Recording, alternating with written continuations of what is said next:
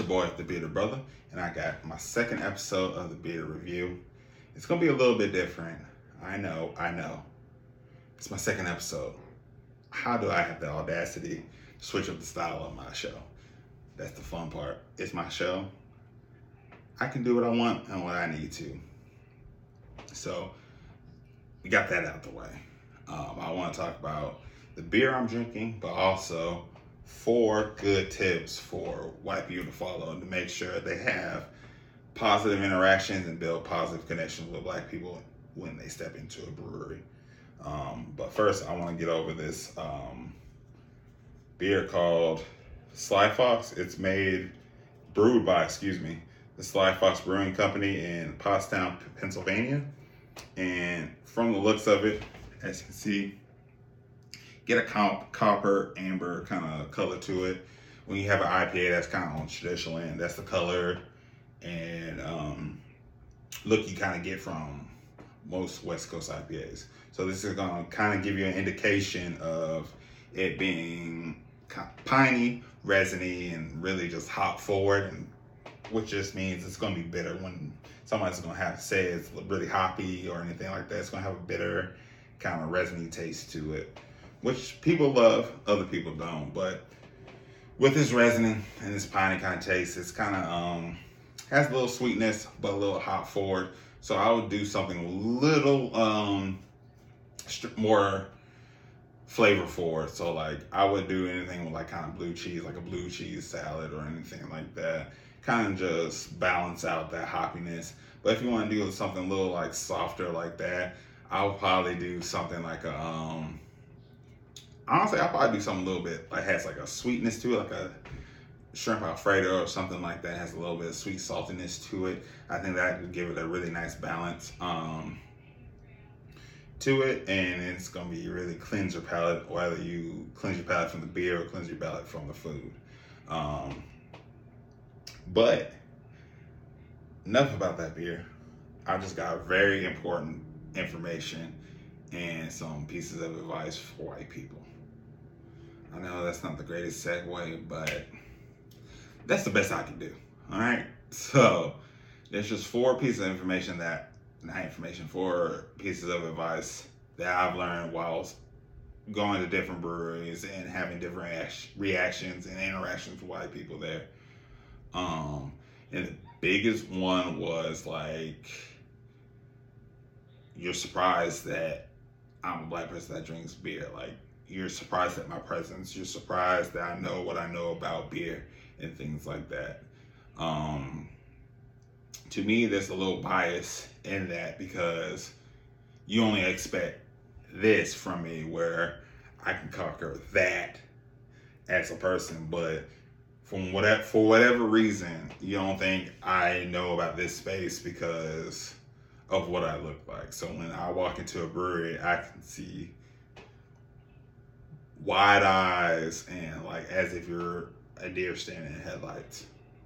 No, like I know beer like you can know beer. Like I was exposed to it, I learned about it, and I'm drinking, tasting my way through my favorite styles and not so favorite styles. So you come in and looking at me like I don't like you never seen someone like that. It makes me and some other black people feel unwelcome because it's as if like we had to sneak in there or seek your approval or anything like that, which that is not the case at all. As beer prides itself on building a community people can grow and be great in, that surprise makes that growth and that interaction like way more sour and way more difficult and not so easy to digest as a person of color more specifically black people in a brewery. So like we belong in spaces you belong in. We want to learn. We deserve to learn things that you guys deserve to learn as white people. And so make sure you're just like, see us in there. We know what's going on. So that leads me to my next point. You being surprised tends to lend itself into white splaining, which means like as a white person, you feel like you gotta or explain certain topics because you feel like you know more, only because only people you've seen are all the white people, and then all of a sudden this black person comes in this space and is doing certain things. You feel like we don't know what's going on or how things work in this space. So we can there's an IPA on tap, and I'm like, okay, what's so special about this IPA? You're like, well, it has hops. Hops are this. I was like, I understand what hops are. I was like, I see the flavor profile. It's crazy. You got Simcoe hops. You got Amarillo hops. You got Cashmere, and then you got Strata hops. What's going on in this IPA? Which kind of sounds like a good IPA, but I'll worry about that recipe later. But we see those hops and we're trying to like understand like what's going on with this IPA. Well, it's got a lot of hops, so it's going to be this. Like, it's got a lot of hops, which hops do this. We didn't ask what hops did. We just asked what's going on. Like, as in, like, what's the flavor profile, or what the flavor we're supposed to get, or aroma, what are we supposed to expect in the body, or even the, mouthfeel. So, just kind of understanding what we're asking. And the only reason why I say that is like, well, that's such an open question.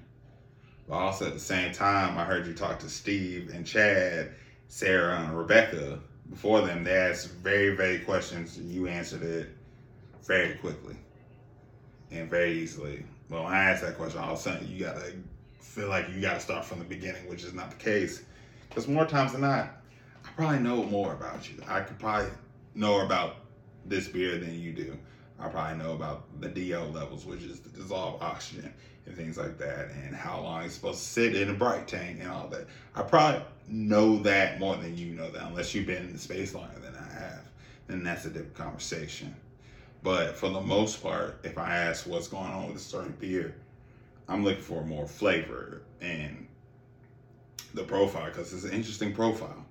I usually kind of can figure out what the flavor is going to be, or what the beer is going to taste like, or what the experience is going to be like from the description. So if I'm asking about that, I'm more interested in about like, how did you come up with this bill, and what am I supposed to expect? And then after that, and just, or even just like talking about beer news, as if from like who by who's selling where, who's distributing where, and things like that. Like that's a little more specific, so that's more for the beer nerds and people more strictly into beer. Talking about distribution, try and just like try to water it down for us. Like, no, we don't need that. Like, we'll ask those questions if we feel like we need more direction and understanding. And then after that, it's just like being able to understand that, like, you can't have that conversation with us about beer, but like knowing when that time is up to move on to another conversation, or go back to your table, or go to the group you're with. We usually come there together with someone we know, and that's the person we want to interact with for the most part. Have our beer, shoot the shit, crack jokes, roast each other, whatever we want to do in that space. That's what we want to do amongst each other. So, which leads me to a story, actually. There's a brewery here in Nashville that we all like and enjoy, because the patio is fantastic, and food was delicious, and the beer is really good. I won't say the brewery, just because they had nothing to do how this story went. And I don't want them slandered or talked about or misrepresented anyway in this story. But it was me, my fiance, some of my craft beer drinking friends, and we were all sitting there having a good time. I go to the bathroom, so I missed the first part of the story. So I'm just going to come in from where I return from the bathroom. And all I hear is this lady talking about how she's so tired of seeing white people in craft beer, and that she's so happy to see black people and diversity and things like that. It's just like she kept going on and on and on and on about that. And it's just like, it was to the point where it was just like, we were all running out of level of patience and kindness for this lady before she got cussed out. She was drunk, but that's still not an excuse to act like you could just be in our face and crowd our space, crowd our table. It kind of just make us have to accept you and make you feel like you did something right, when in fact you really didn't. It's a level like of racism where like it's like putting us in a corner and we have to deal with whatever we have to deal with. No, like, if we want you to get out of our space, we're gonna let you know. Like, we're gonna do it subtly. If you don't get subtly, then we're gonna forcibly let you know that.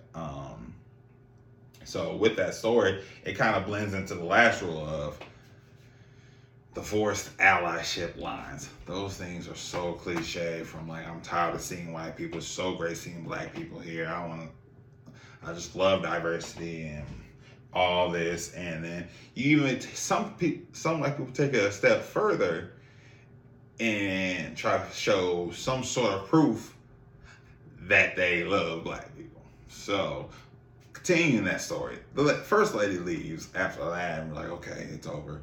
Whew, we can go back to drinking our beers and talking and things like that. Nope, wrong. We had another habitual line stepper come in. I know she's habitual, just how I'm about to tell you. So she rolls up, pretty much the same spiel.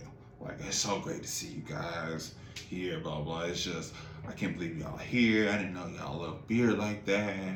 And just pretty much all the rules I've gone through, she broke all the rules in about 3 sentences. Maybe even 2 if you wanna debate about it. But she's out here telling us how she supports Memphis, because she lives out in Memphis, has a Memphis shirt, lifts it up. It's like, oh, look, Memphis, all this stuff. Yeah, it's amazing. Like, I love when black people drink beer, da da da. I was like, man, you probably live in the suburbs and you probably got that Memphis shirt on Amazon. Like, stop it. Stop.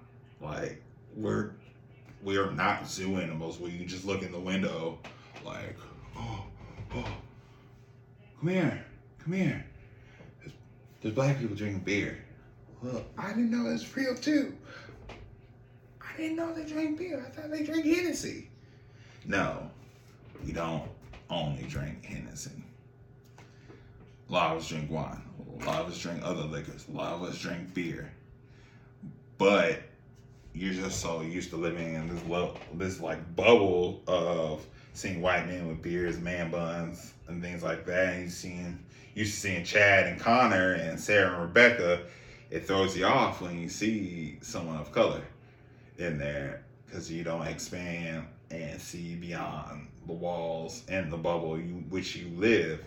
So like, following those 4 rules aren't foolproof, but they definitely give you really good tools on how to build relationships and build your interactions so they're positive and they have some growth and you can learn and things like that. Because we are everywhere. We exist in every space. And only way we can thrive and continue building these spaces is if we feel like we're safe in those spaces. If we don't feel safe in those spaces, that's something we don't interact with, we don't get involved with, because we're not going to see we're not going to see the payback on what we want of the time we invested in this space to create something. So, and with craft beer, everywhere you go, like bottle shops, liquor stores, or breweries, everything's so prided on creating a community.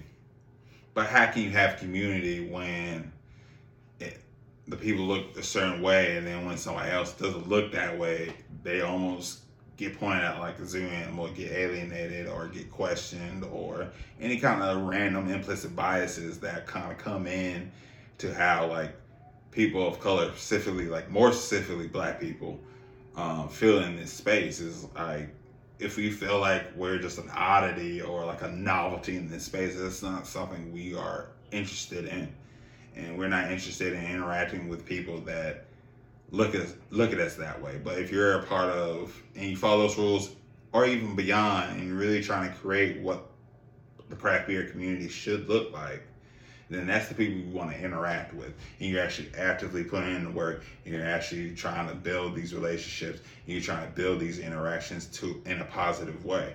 That's the white people we want to interact with. But if you're just trying to sit here like you in middle school, talking to the random kid at the table just because you get cool points amongst your friends, you can keep that shit to yourself, because that's not what we're looking for. And you're gonna know that's not what we're looking for, because we can tell when you're coming from a genuine place. If you do these 4 rules of not white-splaining and understanding that we're allowed to be in your space and you're not surprised, not overstaying your welcome, or using just cliche ally lines just to get in and just say you did something cool, you made these black people react to you positively, and then you go back to the bullshit you were doing before then you didn't really do anything to create that positive, safe space. And that's why we have someone like me, the Bearded Brother, coming along and creating those safe spaces, because we deserve a place where we can sit down, be ourselves, let our hair down, and be able to just relax, have a good drink, sit amongst our friends, and we don't have to necessarily look over our shoulder or wonder who's looking at us or who feels like we shouldn't be there or anything like that, or even just have someone in our space that's just kind of just making the space toxic and unfun to be in, because we like to have fun too, and of course we're having fun, and we don't want people to be scared to talk to us, but like, there's a level and a way you address things. There's ways you can have conversations with us and still enjoy your time. And we can still enjoy our time. And hey, a friendship can build out of it if you approach everything right. So for all those 4 rules, I'll be writing a blog about it. Hopefully I'll be able to get it out next week. About these 4 topics. So if you aren't able to view this video, or you just want something more in word form, then make sure you check out that blog post. It's gonna have all this information, maybe even some resources as well. And of course, hope you see you guys at these breweries implementing some of these rules. And hey, you might interact with me on a positive basis. And I think that's pretty cool. Actually, that's super cool. If I could interact with me, 1,000% would. But hey, that's just my humble opinion. Anyway, before I head out of here, I just want to thank you guys for taking the time to listen. Hopefully, you guys implement this. So I thank you for the people that actually take this information and move forward with it. And the people that don't, shame on you. Keep watching this video until you believe what I said is true, and we'll go from there. But of course, you can follow me at The Bearded Brother on social media, Instagram, TikTok. I don't post that often on TikTok, so anyway, I'm on Facebook as well. I got a website, www.thebeardedbrother.com. It will be down in the description down here, and I'll put a little gizmo right here for the all my information there, so you can get all that and be able to get your links and all that good stuff. Shout out to, I can't remember the name ever, so sorry, Sly Fox Brewing Company for this IPA. It's fire, super resiny, easy to drink if you're more of a seasoned beer drinker. But of course, make sure you review these or whatever beer you prefer.